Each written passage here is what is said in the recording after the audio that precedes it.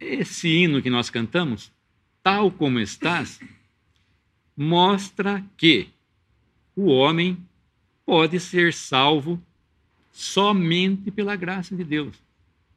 Ele não tem que fazer nenhum ajuste em quem ele é, como ele procede, o que ele faz, se ele é pobre, se ele é rico, independente de partido político, independente de nação, independente de cor de pele. Todo o homem só pode se achegar a Deus através do Senhor Jesus. E o homem não deve esperar, como nós cantamos, não é? Sem esperar que o coração vai melhorar, porque o coração do homem, ele não vai melhorar. O homem, em seus delitos e pecados, ele não melhora, ele só piora. Ele só acumula pecado e acumula ira para o dia vindouro, para o juízo vindouro. E ele precisa, sem dúvidas nenhuma, de uma pessoa, e essa pessoa é o Senhor Jesus Cristo. Para que, como nós cantamos, né, tal como estás, para filho ser e o beijo paternal obter. Isso nos remete, nos leva à parábola do filho pródigo, quando o filho pródigo cheirava a porcos, porque ele cuidava de porcos, as suas vestes deveriam estar todas rasgadas, ele não tinha mais veste, não tinha mais dinheiro, estava com fome. Ele veio do jeito que ele estava e foi recebido pelo pai, com um beijo paterno. O pai ama o filho. O pai, Deus ama você. E mostrou isso através do Senhor Jesus. E ele quer receber, como nós cantamos aqui, recebe a qualquer pecador que se achega a ele, não com medo que Deus possa fazer alguma coisa, mas com certeza, com confiança de que vai ser recebido pelo Pai. Não importa o estado que ele esteja. Não espere melhorar. Faça como o filho pródigo. Venha de encontro a Deus, venha de encontro ao Senhor Jesus, que ele está pronto, de braços abertos para receber a qualquer pecador. Todos, indistintamente, como eu já disse, necessitam de Jesus. Não existe vida fora de Cristo. Essa vida nossa, ela vai ter um fim. Esse corpo nosso vai ter um fim. Mas a vida eterna não vai ter fim. E é essa vida que o Senhor Jesus veio pregar, veio falar. A vida eterna é esta, que te conheçam a ti só como o único Deus verdadeiro e a Jesus Cristo a quem enviaste. A vida eterna consiste nisso. Se as pessoas estão preocupadas com os seus bens materiais, com o que elas têm aqui no mundo, com o que elas possam gozar aqui no mundo, quizás, vamos pôr um pouquinho a mais da Bíblia, vamos pôr 20 anos a mais, além que a Bíblia fala que a vida do homem é 80 anos e o que passar disso é sorte que o homem vai ter, e não vai ser nada melhor, porque o homem vai ficando cada vez mais velho. Se o homem chegar a 100 anos, né, ele vai perder tudo isso. Para quem ele veio nu ao mundo, e nu ele vai sair do homem, vai sair do mundo. O homem vai sair do mundo. Não adianta, então, nós colocarmos a nossa confiança, colocarmos a nossa alegria e naquelas possessões que são duradouras, porque Deus tem uma coisa eterna através do Senhor Jesus. E a salvação é de graça, por fé vem a Jesus. O homem não consegue entender quem é a pessoa do Senhor Jesus. E ele é um mediador. O homem não consegue se achegar a Deus, mas Deus consegue se achegar ao homem pecador, e mostrou isso através do Senhor Jesus. Vamos supor que existe um abismo, uma montanha com um abismo no meio. Do lado de cá está Deus, com todo o seu poder, e do lado de cá está o homem, que não tem poder nenhum. Esse vão, desse abismo, desse precipício é muito grande.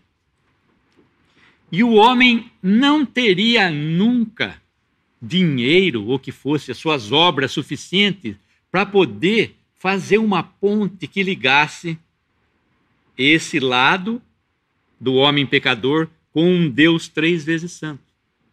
Não existe um caminho entre o pecador e Deus. Existe um caminho que Deus já mostrou através do Senhor Jesus entre Deus e o homem. Deus se revelou na face do Senhor Jesus. Ele veio aqui a esse mundo. Então, essa ponte só poderia ter sido construída por Deus. O homem não consegue fazer uma ponte. O homem não tem meios, ele não tem engenharia, ele não tem estrutura, ele não tem nada. As obras dele não dá direito para ele se achegar do outro lado. É Deus que tem que construir uma ponte ali, para que ele possa chegar ao pecador perdido. A salvação é pura graça e misericórdia de Deus ao pecador perdido, ao pecador que perdido está. Em João 6,68, o Simão Pedro responde ao Senhor Jesus: Senhor, para quem iremos nós? Tu tens as palavras de vida eterna. E nós temos crido e conhecido que tu és o Cristo, o Filho de Deus. Tu tens as palavras da vida eterna. Eles ouviram a palavra da vida eterna. Palavra, a fé vem pelo ouvir, e ouvir pela palavra de Deus. Hoje, nós podemos, não como naquele tempo, que aqueles que tinham acesso às letras, a um pergaminho, a uma qualquer coisa escrita, era difícil. Era mais fácil eu me converter por aquilo que eu ouvia. E muitas pessoas, nós vemos na palavra de Deus, se converteram através do que eles ouviam. Nós temos um exemplo de Lídia, em Atos 16, que ela abriu o seu coração, Deus abriu o coração dela e ela prestava atenção no que Paulo dizia e ela se converteu. Então a palavra ela é falada. Hoje nós temos a palavra escrita, que pode levar do mesmo jeito ao conhecimento da verdade de Deus. O homem pode se converter tanto pelo ouvir, quanto por ler a palavra de Deus. A salvação vem por aceitar o que está escrito nesse livro aqui. Aceitar o que se fala da palavra de Deus. O evangelho é gratuito. Em Tito 2,11, porque a graça de Deus se há manifestado trazendo salvação a todos os homens. A graça de Deus. Não foi que os homens se mostraram tão bons que Deus resolveu trazer a salvação para o homem. Não. O homem se mostrou extremamente perverso, inimigo de Deus, pecador. O homem é pecador. E o homem, se não der, como nos fala o nosso hino, tal como está, será fatal menosprezar ventura tal. Tal como o homem está, se ele não vier a Deus, se ele permanecer do jeito que ele está, vai ser fatal, porque ele vai morrer nos seus pecados. E o homem que morrer nos seus pecados não vai ter que dar conta dos seus pecados diante de Deus. E aquele que crê no Senhor Jesus, aquele que já foi ao Senhor Jesus, que já por fé já chegou a Jesus, já não tem mais o juízo diante de si. O juízo já ficou para trás. Quando Cristo morreu na cruz, ele levou os nossos pecados sobre si. Deus julgou todo o juízo que nós merecíamos e fez cair sobre Cristo aquele juízo. Todos os nossos pecados. Antes, durante e depois da morte de Cristo. Eu não havia nem nascido, como costumo falar, e os meus pecados eram todos conhecidos diante de Deus. Por isso, o Deus que conhece todas as coisas poderia fazer esse sacrifício de uma forma única, e uma vez só ele fez, e perfeita para sempre. Com um único sacrifício, aperfeiçoou aqueles que creem para sempre. E o Senhor Jesus, então, nos colocou nessa graça maravilhosa, nessa bênção. Através desse sacrifício, nós temos a vida eterna. Porque a lei foi dada por Moisés. A graça e a verdade vieram por Jesus Cristo. Lei, obras. Lei nos falam de obra, uma listinha de coisas que nós temos que fazer. E a graça nos diz que Deus já fez por nós. Tudo que Deus já fez por nós foi expresso na pessoa do Senhor Jesus. Tudo que Deus tinha que dar para nós estava na pessoa do Senhor Jesus. Tudo que nós somos depois que nós cremos está na pessoa do Senhor Jesus. Jesus é tudo? Jesus é tudo. Para Deus e para mim. E Jesus é tudo para você? Você tem algum outro intermediário na sua vida que queira tentar levar você para Deus? Vai ser em vão. Ele não vai conseguir. E ele vai impedir que você entre, e ele também não vai entrar. Porque a palavra de Deus, a graça de Deus, ela pode ser conturbada, ela pode ser distorcida. A graça é uma coisa que é de graça. Não se paga nada. Nem antes, nem durante e nem depois. Como antes, durante e depois? Existem algumas perversões dessa graça que eu gostaria de falar um pouquinho aqui. Que uma das doutrinas que se prega é que a pessoa tem que realizar algum ato ou bom trabalho como pré-requisito para ganhar a vida eterna. Então a pessoa, para ter a vida eterna, para ter o perdão dos pecados, para ter a confiança de Deus, para que Deus possa confiar nele, para que Deus possa falar, não, realmente essa pessoa é merecedora. Ele tem que fazer algumas coisas para provar antes, segundo essa doutrina, que não é verdade. Por exemplo, o homem tem que ser batizado primeiro, senão ele não é salvo. Isso não é verdade. Segundo, ele tem que fazer uma confissão pública de Cristo como pré-requisito para a salvação, a profissão de fé. Ele tem que dar testemunho de Cristo. Uma pessoa pode perfeitamente dar um testemunho de Cristo sem ter crido em Cristo. Isso não é uma condição para que o homem possa entrar, possa ter acesso à graça de Deus. Não é verdade. Tal como estás, eu posso ser salvo num instante.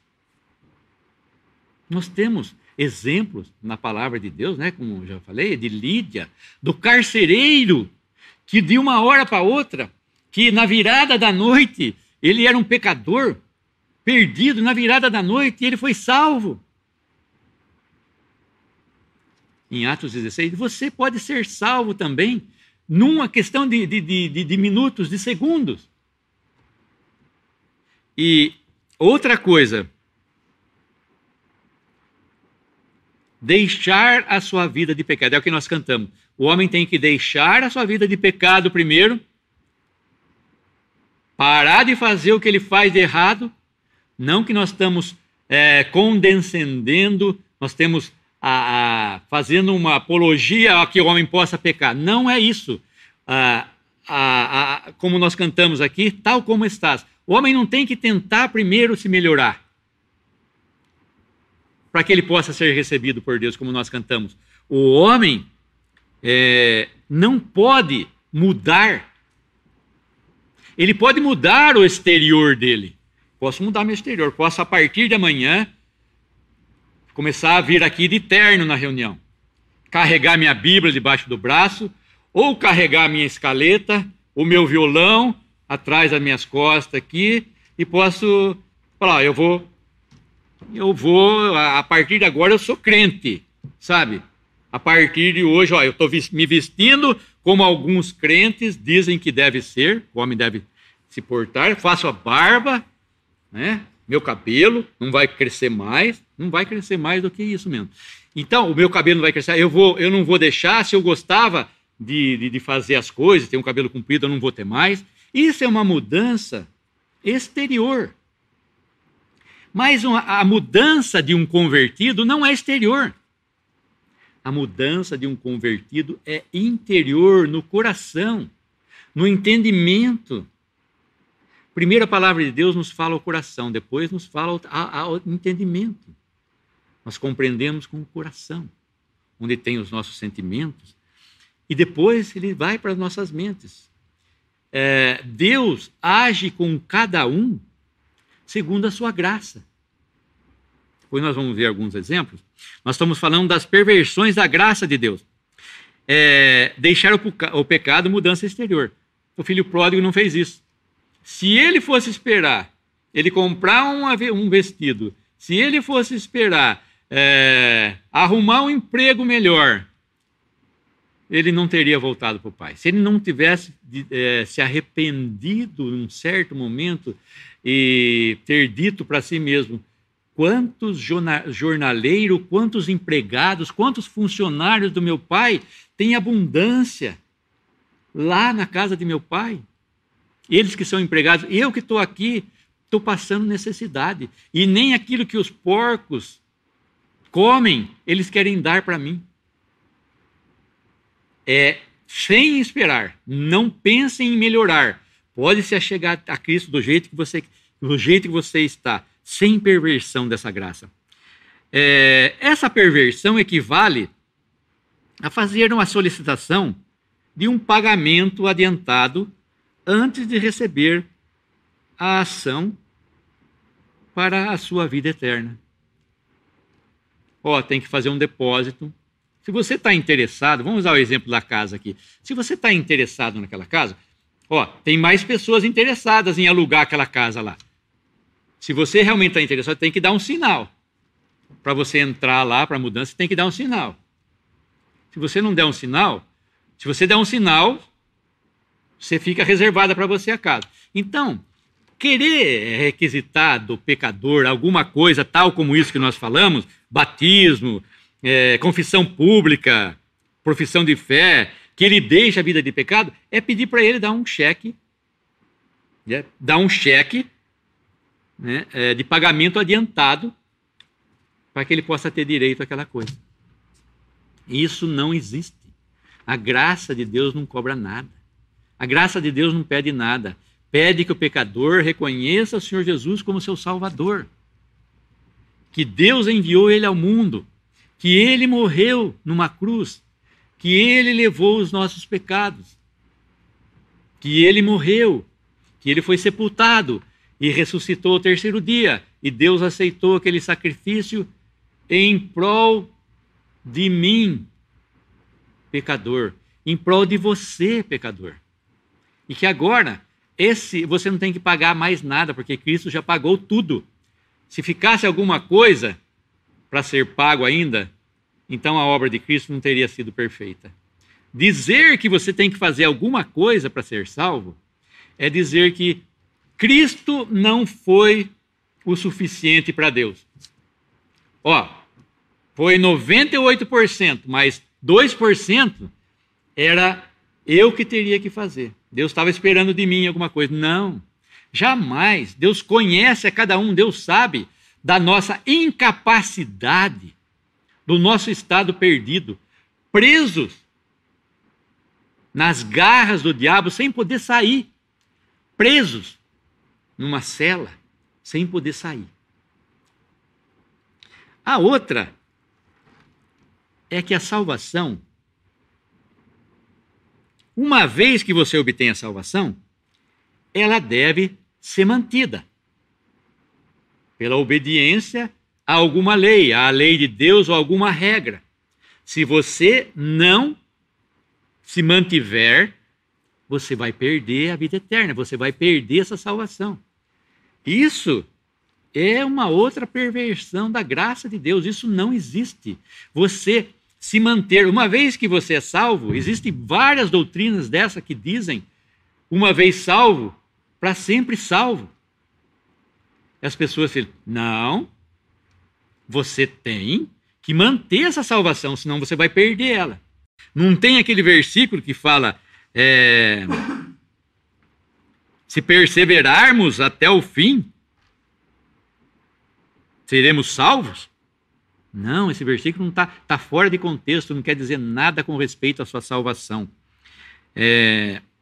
Você não tem que manter essa salvação, você não tem que obedecer uma regra. Não estou querendo fazer apologia nenhuma que o homem tem direito a fazer o que ele quer. Uma vez que o homem se torna filho, ele vai prestar obediência ao seu pai, que é Deus agora. Subo para meu pai e vosso pai, meu Deus e vosso Deus. Foi o que o Senhor Jesus disse. Agora nós temos um pai. E o homem tem que saber que o pai de uma casa é o pai que dita as regras. Tudo que o homem tem que fazer é ser obediente. Se ele quer ganhar alguma coisa, ele é obediente ao pai. Mas a salvação, a filiação, ser recebido pelo pai, já foi feito. Ele já é filho, já faz parte da família, ele é da casa. Ele nunca mais vai perder essa filiação. Então, manter essa salvação de alguma forma não existe. Eles dizem que o pecado, que é uma coisa séria, não vamos tratar aqui o pecado sério, mas se eles dizem que se alguma pessoa cometer algum pecado sexual ou alguma violência, resultará na perda da salvação. Isso não é verdade, a pessoa não vai perder a salvação. A pessoa nunca perde a salvação. E para amedrontar alguns chamados pastores, para amedrontarem essas almas incautas, que não conhecem a verdade no seu profundo, elas pensam que isso se trata de verdade. Se eu pecar depois que eu me converter, eu não tenho mais, eu vou para o lago de fogo, eu vou estar perdido para sempre, eu perdi minha vida eterna. Como se eu pudesse segurar com as mãos a minha vida. Tolo é o homem é tolo. Ele não consegue segurar a vida, consegue segurar as coisas de Deus. Ele não consegue colocar um freio no seu corpo de pecado. O Espírito Santo, sim. Aquele que crê que tem o Espírito Santo, tem o que é o conhecimento de Deus, e o Espírito Santo revela a ele todas as coisas. E esse poder, né, da lei do Espírito de vida, que nos livra da lei do pecado e da morte, o cristão tem, aquele que crê já tem isso. Então, não é um pecado que você vai cometer depois da salvação que vai tirar a vida eterna de você. O direito seu à vida eterna, de forma nenhuma. O versículo na palavra de Deus é claro. Em 1 João 1,8 diz assim: se dissermos que não temos pecado, enganamo-nos a nós mesmos. Quem não tem pecado? O incrédulo que não se converteu ainda, ou o crente que já se converteu e tem as duas naturezas? Né? João está dizendo aqui. Quem? Ele está dizendo, está escrevendo para crentes. Não está escrevendo para incrédulo aqui. Aqueles que já creram. Ele está escrevendo o seguinte: se dissermos que não temos pecado, em 1 João 1,8, enganamo-nos a nós mesmos, e não há verdade em nós. Agora o segredo está aqui. Se confessarmos os nossos pecados, Ele é fiel e justo para nos perdoar os pecados e nos purificar de toda injustiça. Toda injustiça, qualquer que seja ela. Um pecado considerado grande e um pecado considerado pequeno. Se nós praticarmos um pecado que eles chamam grande, como fazermos alguma violência contra uma outra pessoa, nós vamos estar nas mãos da justiça dos homens. Os homens vão Se nós formos merecedores desse juízo, vão nos pegar e vão nos levar para a cadeia. Vai nos levar diante do juiz, o juiz vai dar a sentença, nós vamos estar sujeitos à lei dos homens. Mas a lei de Deus, o nosso pecado, que nós, porventura, fizemos depois da nossa conversão, já foram julgados em Cristo. O sacrifício de Cristo, eu quero enfatizar essa parte, porque o sacrifício de Cristo foi perfeito de uma vez para sempre. Se um dos seus pecados não estavam em Cristo, você está perdido para sempre. Você não tem como pagar esse pecado. Então, é um medo que as pessoas colocam nas pessoas recém-convertidas que têm que manter sua salvação. Se dissermos que não pecamos, continuando lá em João, 1 João 1,10, fazemo-lo mentiroso e a sua palavra não está em nós. Nós pecamos, sim. Nós pecamos. Mas nós sabemos o quão triste é quando nós pecamos. Nós somos conhecedores. O cristão, o crente, peca na luz. Ele sabe que é pecado. Ele sabe que não deve fazer aquilo. E quando ele peca na luz, conhecendo aquele mal. Ele vai causar um mal para si, vai causar um mal para uma outra pessoa, vai causar diria mal para Deus, vai causar, né, uma desobediência a Deus também. Isso não vai trazer glória para Deus. E ele vai estar sujeito, então, se ele cometer algum pecado, ele vai estar sujeito, não à lei divina mais de ter que dar conta desse seu pecado, mas à lei dos homens. Porque a lei divina já foi cumprida em Cristo, de uma vez para sempre. Não tem volta. O sacrifício de Cristo está lá, está diante de Deus, e não tem volta. Os seus pecados estavam em Cristo, você crê isso? Você pode estar com o seu ouvido atento um pouquinho só a essa mensagem, para entender que se você crê nessa obra de Cristo morrendo por você naquela cruz, você é salvo de uma vez para sempre. E você não tem que viver agora com medo. Ai, será que eu vou pecar? Ai, será que eu vou perder a salvação? Ai, será que é isso e aquilo? Isso é anular a obra de Cristo. Isso é tentar, é voltar de novo a fazer aquilo que você fazia antigamente. Só que com uma capa de cristão, com uma capa de bonzinho, de querer manter as coisas que Deus já mostrou que o homem não consegue manter. Não há um justo, nenhum sequer, não há ninguém que entenda, não há ninguém que busque a Deus. Todos se extraviaram e a uma se fizeram inúteis. Todos. Não tem exceção a essa regra. Todos pecaram. Todos. Se você olhar para uma pessoa, por mais benevolente que ela seja, por mais boazinha que ela seja, que ela pareça ser, ela é pecadora também.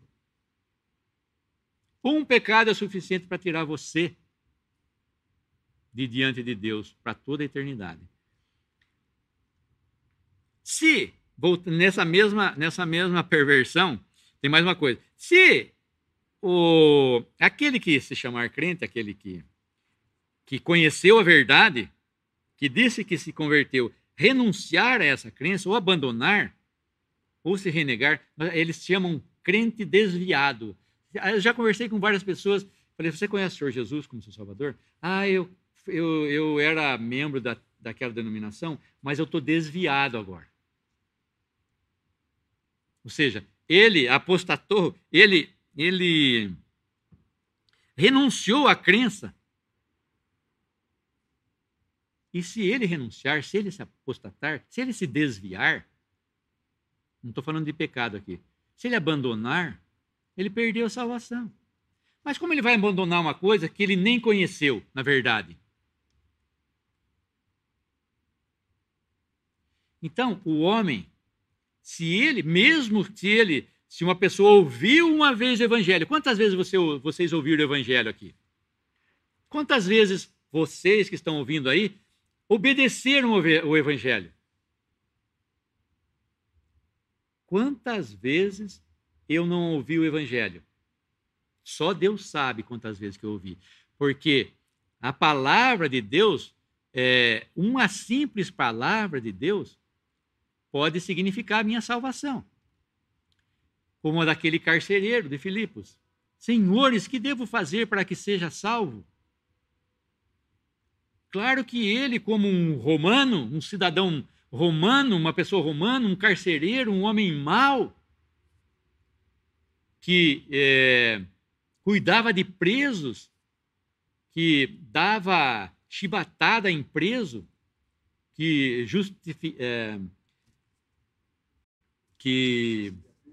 Oi? Isso, que sentenciava, que dava o juiz, quando o juiz dava lá, ele vai ter que tomar 50 chibatadas, 50 chicotadas. Ele era o executor e ele era o carcereiro também, ele tinha que ficar cuidando dessas pessoas. E ele, o carcereiro de Atos 16, eu estou falando, ele era uma pessoa o quê? Uma pessoa bruta, uma pessoa que não tinha conhecimento de nada. Um romano da Europa, o cristianismo era recém-chegado. O que esse homem, na verdade, entendia? Talvez ele tivesse ouvido alguma coisa, que Paulo não falou só para ele. Paulo falou um tempo lá em Filipos. Mas o que ele ouviu? Tanto que ele, qual é a doutrina que ele tinha ouvido? Provavelmente de tantas religiões que falam. O que eu devo fazer, foi a pergunta dele. Para ser salvo. E o homem continua com essa pergunta. Claro que ele deve fazer essa pergunta, mas com ressalva. O que devo fazer? O que Deus fez para que eu fosse salvo? Você deve fazer essa pergunta. O que devo fazer? Claro que Paulo não disse para ele assim, mas você está perguntando o que deve fazer? O evangelho de Deus não é isso. Não, Paulo provavelmente explicou para ele como é a salvação, o evangelho da graça de Deus. Que ele, sendo um carcereiro romano, apesar de ele ter feito tudo aquilo com Paulo, ele podia ser salvo. A graça de Deus se manifestou salvador a todos os homens, independente de quem eles fossem. A palavra, como eu falei, vai nos falar depois, vai nos contar de várias conversões diferentes, em países diferentes, pessoas diferentes, de maneiras diferentes. A luz de Deus vai entrar no coração, na mente, no entendimento do pecador, da maneira como aprouver a Deus. Você está ouvindo o Evangelho hoje, da graça de Deus, que Deus amou o mundo de tal maneira que deu seu Filho unigênito, para que todo aquele, que isso inclui você, que nele crê, não pereça, mas tenha vida eterna. Se você crer, você é salvo, você tem a vida eterna. Quem perseverar até o fim, como eu já disse, será salvo. Quem mantiver o seu aluguel até o fim, todo mês você vai ter que depositar. Deus vai ver se você depositou. Deus vai ver se você está cumprindo todas aquelas regras. Isso não é verdade. Deus já viu que você não é capaz de cumprir regra nenhuma. Você não é capaz de manter a sua salvação. Logo quando eu fui trabalhar em São Paulo, eu saí da minha casinha, do meu lugar, da minha mamãe, do meu papai, da minha caminha, do meu aconchego, e fui morar em São Paulo, numa pensão. Fui dormir com mais 2 pessoas num quarto, na rua Abílio Soares, uma travessa da Avenida Bernardino de Campos, em São Paulo. Eu fui morar nessa pensão. E o homem parecia uma pessoa muito boa, o dono da pensão. E foi ajustado um valor mensal e eu pagava lá, fiquei até uns 6 meses morando lá. Só que eu, como o meu trabalho era viajar bastante, eu saía na segunda e voltava na sexta tarde, às vezes nem passava na pensão. E todas as minhas coisas estavam lá naquela pensão. E um belo dia eu cheguei para entrar na pensão, eu vi que todos os meus pertences estavam na garagem da pensão, porque era uma casa. Estava tudo ali fora, num cantinho na garagem.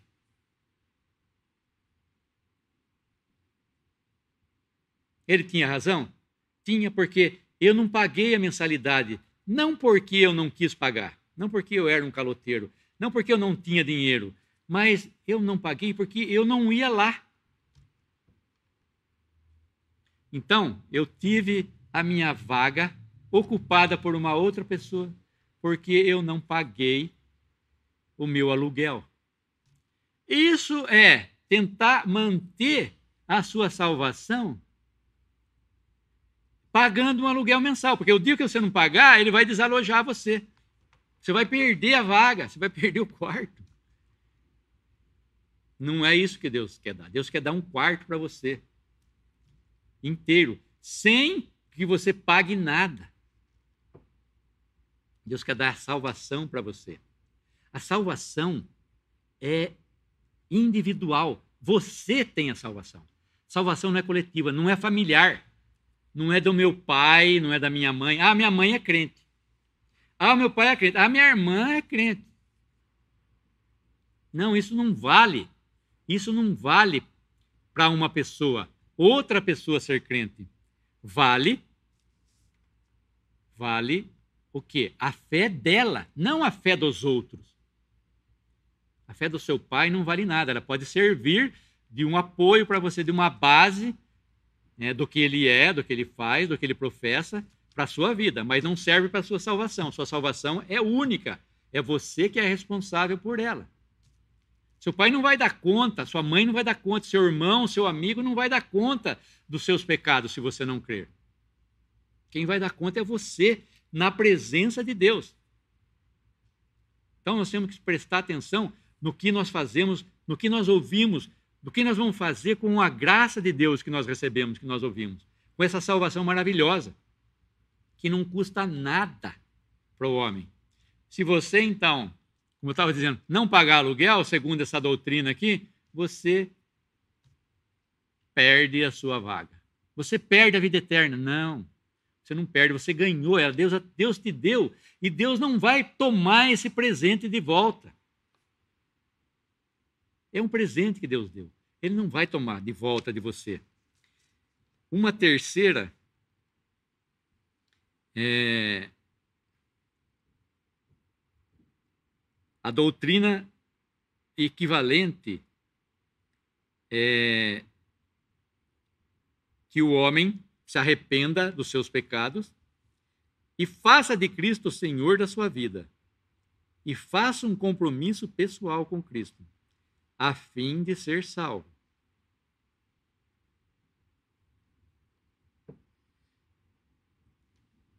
Essa,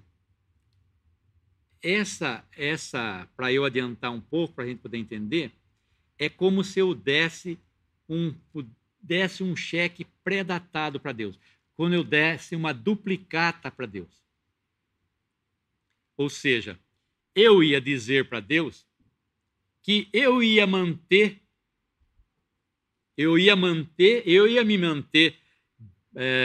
justo, eu ia me manter fiel, que Cristo ia ser o meu Salvador e que ia ser o meu Senhor, que eu fiz esse compromisso com Cristo para que eu possa ser salvo, e que no final Deus pudesse apresentar aquele cheque pré-datado ou aquela nota promissória que ela ia ter fundo.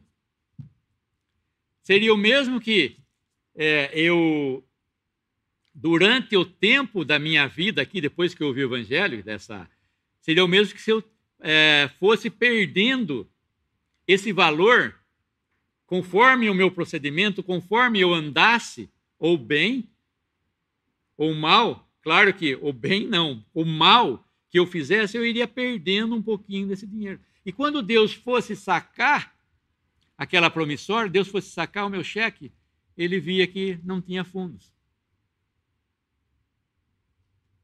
Quer dizer, nós falamos de uma doutrina de um pagamento adiantado, uma doutrina de um pagamento mensal, e essa doutrina que fala que o homem se compromete com Deus a ter uma vida boa.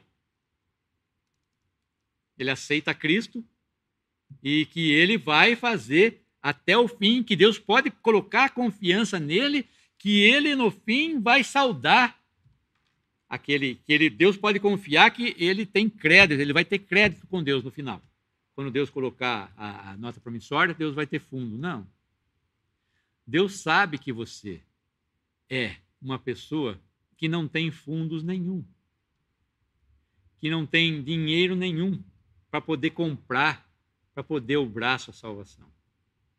Como eu já disse, Deus já deu para você de graça, de uma vez para sempre. Essa, então, é alguma das perversões da graça que nós vemos. A graça é a graça, nada mais. Não inclui nada mais. Quando você ouvir o Evangelho da Graça de Deus, você vai ouvir uma coisa que ali não se coloca nada mais. Você não consegue colocar alguma coisa dentro da graça. Ou colocar um asterisco ali, ó. Coloca um asterisco em graça e escreve assim embaixo, assim, graça. É obras, é lei, é tudo que eu fizer de bom, né? Vou ser bonzinho, vou dar esmola, vou fazer isso. Não, isso não é graça. Eu não posso redefinir a graça que Deus já definiu. Graça é graça total. E não tem como o homem manipular isso daí. Apesar de ele querer manipular, a graça de Deus permanece firme, permanece constante. E Deus continua inabalável. E a graça de Deus não muda em momento nenhum. Por isso que eu posso me achegar com fé, com ousadia diante de Deus, sabendo que a minha dívida já foi paga, que Cristo já pagou. Eu tenho livre acesso agora, pelo sangue de Cristo, à própria presença de Deus. Algumas pessoas nunca aplicam o seu ouvido ao que elas ouvem.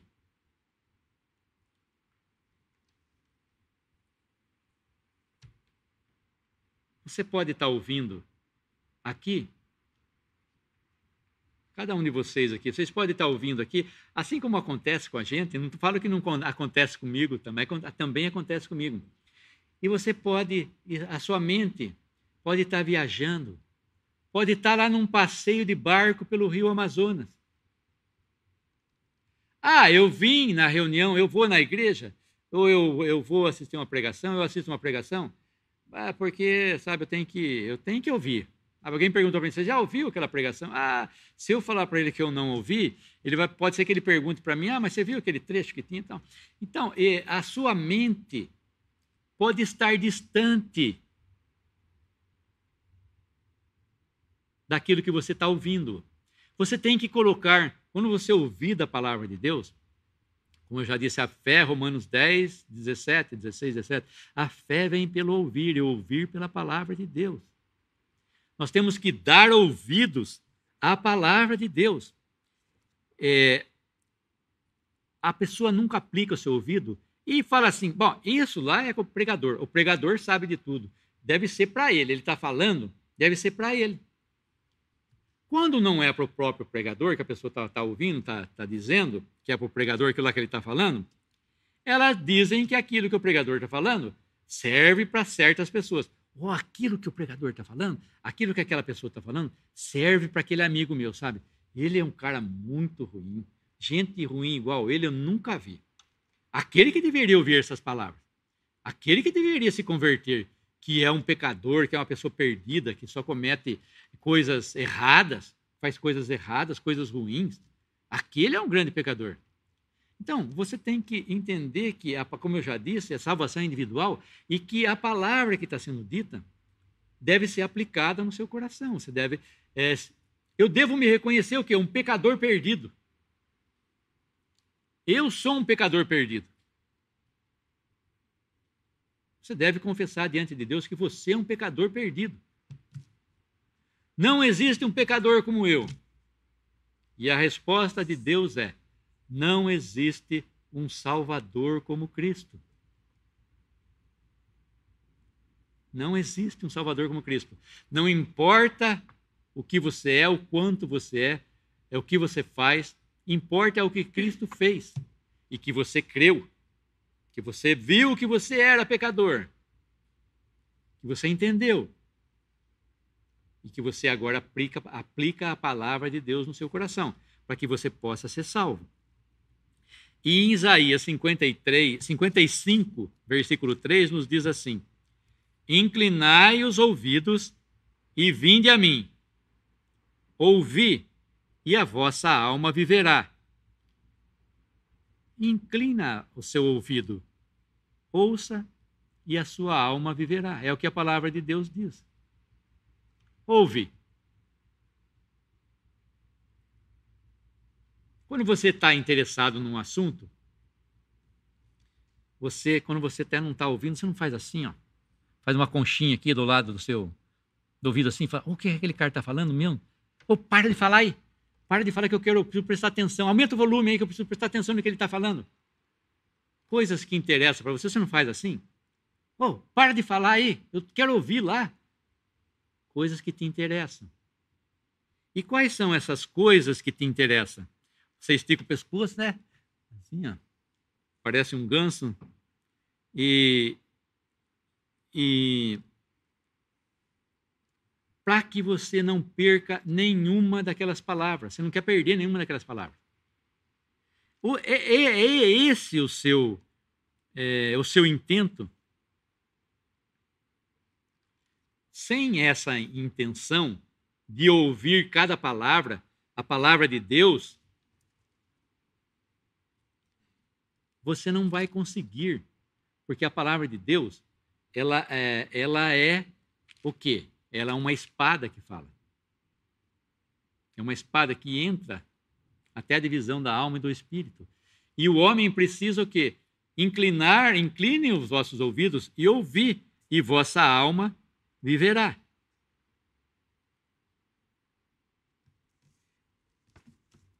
Foi o que eu disse. Quando Elias, isso em 1 Reis, quando Elias estava escondido em uma caverna, aconteceu uma coisa interessante.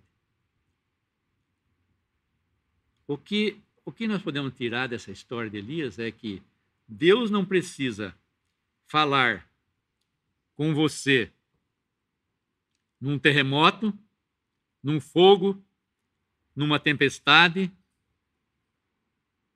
mas Deus fala com você com uma voz mansa e suave e delicada. Não precisa dar nenhum chacoalhar você, para que você possa começar a entender as coisas. E nem você dormir. Desperta, ó tu que dormes, fala a palavra. Como Jonas, que o barco estava quase se partindo ao meio, ele estava dormindo no porão do navio. O capitão do navio, o chefe da embarcação, desceu até lá, viu ele devia estar roncando. E o chefe falou: acorda, dorminhoco.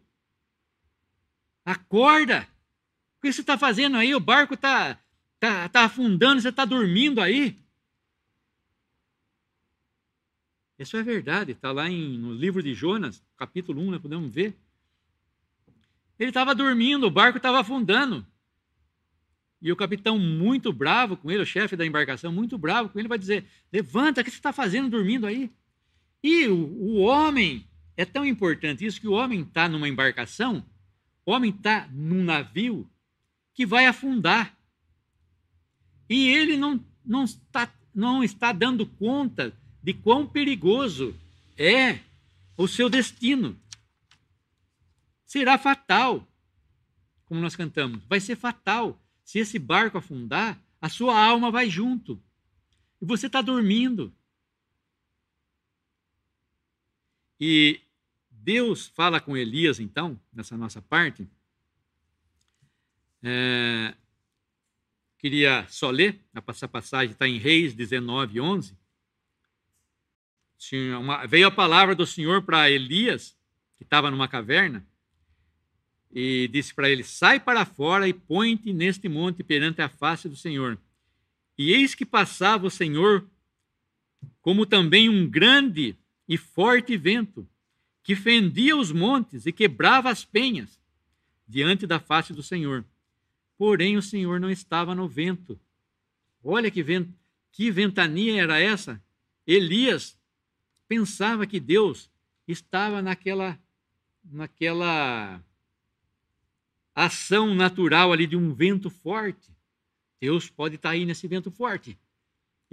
A palavra fala que quebrava as penhas, quebrava a rocha, de tão forte que era o vento. 1 Reis 19, 11. Porém, o Senhor não estava no vento. E depois do vento, um terremoto. Também o Senhor não estava no terremoto. Um terremoto é uma coisa forte, hein? Terremoto chacoalha, balança muito. Deus está aí nesse terremoto. Mas Deus também não estava no terremoto. E depois do terremoto, um fogo. Porém, também o Senhor não estava no fogo. E depois do fogo, uma voz mansa e delicada. Voz mansa e delicada.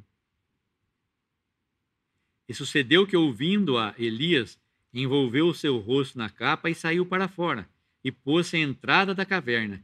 E eis que veio a ele uma voz que dizia: que fazes aqui, Elias? Existe um hino que nós cantamos: manso e suave, Jesus convidando, convida a ti e a mim. Ó, não desprezes a quem está chamando, hoje por ti e por mim. Com voz mansa e suave, Cristo está te chamando. Será que o Senhor Jesus ficou bravo alguma vez? Ficou bravo com os fariseus, com os saduceus, com os judeus hipócritas? E isso ele mostrou para eles quem eles eram. Mas será que o Senhor Jesus, com um pecador pobre e perdido, o Senhor Jesus ia ficar bravo? Conhecendo a natureza do homem pecadora, o homem que é pecador? Não, o Senhor Jesus veio com uma voz mansa e suave. Queres ficar são? Ele disse para aquele paralítico que estava há 38 anos. Que queres que eu te faça? Senhor, que eu veja. Uma outra passagem. Com voz mansa e suave, Jesus está chamando. Não espere acontecer na sua vida uma grande mudança, uma grande coisa, um vento forte, um terremoto, que fala em alguma coisa que possa acordar você, um navio que vai afundar. Não espere isso. Saia do seu sono, saia da sua posição e dê aos seus ouvidos a palavra de Deus, a voz de Cristo. A voz de Cristo, outro hino que nós chamamos, a voz de Cristo ouvi dizer: descanse vindo a mim. E o Senhor diz: buscais nas Escrituras e sabeis que nelas tendes a vida eterna. E não quereis vir a mim para terdes vida. Quer dizer, o homem tinha as Escrituras, abria as Escrituras, conhecia a palavra, conhecia o que era verdade, mas não queria vir a Cristo para ter vida. É o seu caso? De conhecer a verdade e ainda está brigando com Deus, não querendo vir a Cristo para que você tenha vida? Se fosse alguma coisa muito difícil, aquele malfeitor do lado do Senhor Jesus, que o Senhor Jesus disse para ele: hoje estarás comigo no paraíso. Se fosse alguma coisa muito difícil para fazer, Deus certamente teria dito. Mas Deus não disse isso. Deus deu o seu Filho unigênito para que todo aquele que nele crê não pereça, mas tenha a vida eterna. Podemos dar graça? Nosso Deus e Pai, te agradecemos mais uma vez pelo teu evangelho, pela tua palavra. Obrigado por essa graça imerecida pela pessoa do Senhor Jesus, que deixou o seu lar da glória e veio até este mundo, sofrer nas mãos dos homens e sofrer ali todo o juízo dos nossos pecados naquela cruz. Te agradecemos pelo teu evangelho, pelas boas novas que pode alcançar agora qualquer pecador. E pedimos pela tua misericórdia por cada um dos ouvintes, que possam estar com seus ouvidos abertos e atentos para a tua palavra. Te agradecemos, ó Pai, pedimos e nos encomendamos por mais essa semana, no precioso nome do Senhor Jesus. Amém.